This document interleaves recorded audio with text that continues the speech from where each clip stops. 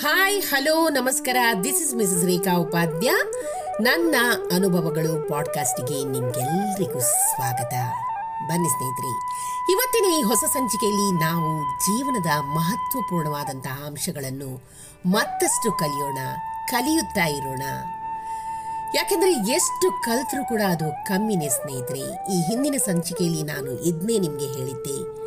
ಕಲಿಯೋದಕ್ಕೆ ತುಂಬಾನೇ ಇದೆ. ಬದುಕಲ್ಲಿ ನಾವು ಬಾಗೋದನ್ನು ಕಲಿಬೇಕು, ಹಾಗೂ ಬದುಕು ಬಂದ ಹಾಗೆ ಅಂದರೆ ಬದುಕು ನಮಗೆ ಯಾವ ಥರ ಕಲಿಸುತ್ತೋ ಅದನ್ನು ಸ್ವೀಕಾರ ಮಾಡೋಕ್ಕೂ ಕಲಿಬೇಕು. ಇದು ತುಂಬ ಮುಖ್ಯ ಸ್ನೇಹಿತರೆ. ತಾಮ್ರದ ಕೊಡ ಹಾಗೂ ಪ್ಲಾಸ್ಟಿಕ್ ಕೊಡಗಳಲ್ಲಿ ಆ ವ್ಯತ್ಯಾಸವೇನು? ತಾಮ್ರದ ಕೊಡ ಬಾವಿಯಲ್ಲಿ ಇಳಿದಾಗ ಬಾಗಿ ತನ್ನೊಳಗೆ ಪೂರ್ಣ ನೀರನ್ನು ತುಂಬಿಕೊಂಡು ಮೇಲಕ್ಕೆ ಬರುತ್ತೆ. ಆದರೆ ಅದೇ ಪ್ಲಾಸ್ಟಿಕ್ ಕೊಡ ಹಾಗಲ್ಲ. ನೀರು ತುಂಬಿಸ್ಲಿಕ್ಕೆ ಪ್ರಯಾಸ ಪಡಬೇಕು. ಬೇಗನೆ ಬಾಗೋದು ಕೂಡ ಇಲ್ಲ. ಎತ್ತಿ ಕುಕ್ಕಿ ತುಂಬಿಸಬೇಕು.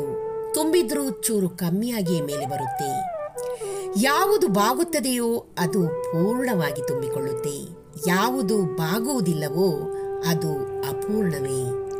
ಇದೇ ಬದುಕಿನ ಸತ್ಯ ಕೂಡ ಸ್ನೇಹಿತರೆ. ನೈವೇದ್ಯಕ್ಕೆ ನಾವು ಭತ್ತದ ಅಕ್ಕಿಯ ಅನ್ನವನ್ನೇ ಶ್ರೇಷ್ಠ ಅಂತ ಹೇಳ್ತೀವಿ. ಜೋಳದ ರೊಟ್ಟಿ ನೈವೇದ್ಯ ಮಾಡೋದಿಲ್ಲ. ಕಾರಣ ಭತ್ತದ ತೆನೆಗಳು ತನಗೆ ಜನ್ಮ ನೀಡಿದ ಭೂತಾಯಿಗೆ ತಲೆ ಬಾಗಿಸ್ತವೆ. ಆದರೆ ಜೋಳದ ತೆನೆ ಕಾಳು ತುಂಬಿಕೊಂಡರೂ ಸಹ ಯಾವ ಕಾರಣಕ್ಕೂ ಭೂಮಿಗೆ ತಲೆ ಬಾಗಿಸದೆ ಆಕಾಶ ನೋಡುತ್ತಾ ನಿಲ್ಲುತ್ತವೆ. ಇದರ ಅರ್ಥ ಇಷ್ಟೇ ಸ್ನೇಹಿತರೆ.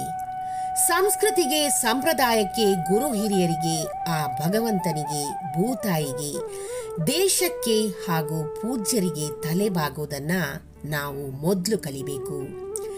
ಆಗಲೇ ಮನುಷ್ಯನ ವ್ಯಕ್ತಿತ್ವ ಬೆಳೆಯೋದು. ಅಹಂಕಾರ, ಅಧಿಕಾರ ಎಂದಿಗೂ ಶಾಶ್ವತವಲ್ಲ. ನಾನು ಎಂಬ ಗರ್ವ ತನ್ನೊಡಲನ್ನೇ ಸುಡುತ್ತದೆ.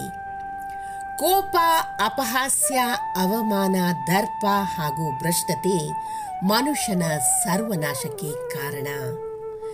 ಎಲ್ಲವನ್ನೂ ನೋಡುತ್ತಿರುವ ಆ ಭಗವಂತ ಅಲ್ಲಿ ಕುಳಿತು ನಮ್ಮ ಆಟವನ್ನು ಕೂಡ ನೋಡ್ತಾ ಇರ್ತಾನೆ. ಇದು ಅವನ ಮೈದಾನ.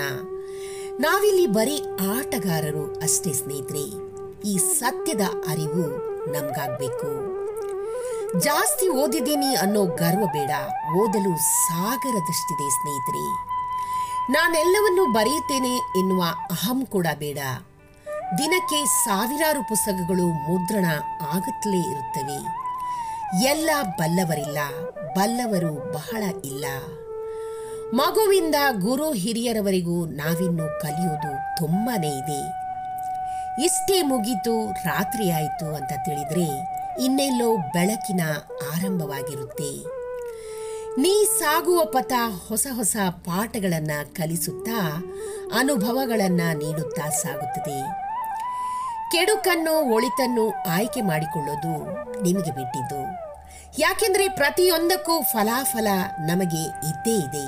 ಆದ್ರಿಂದ ಯೋಚಿಸಿ ನಡಿಬೇಕು, ಆಲೋಚಿಸಿ ನುಡಿಬೇಕು.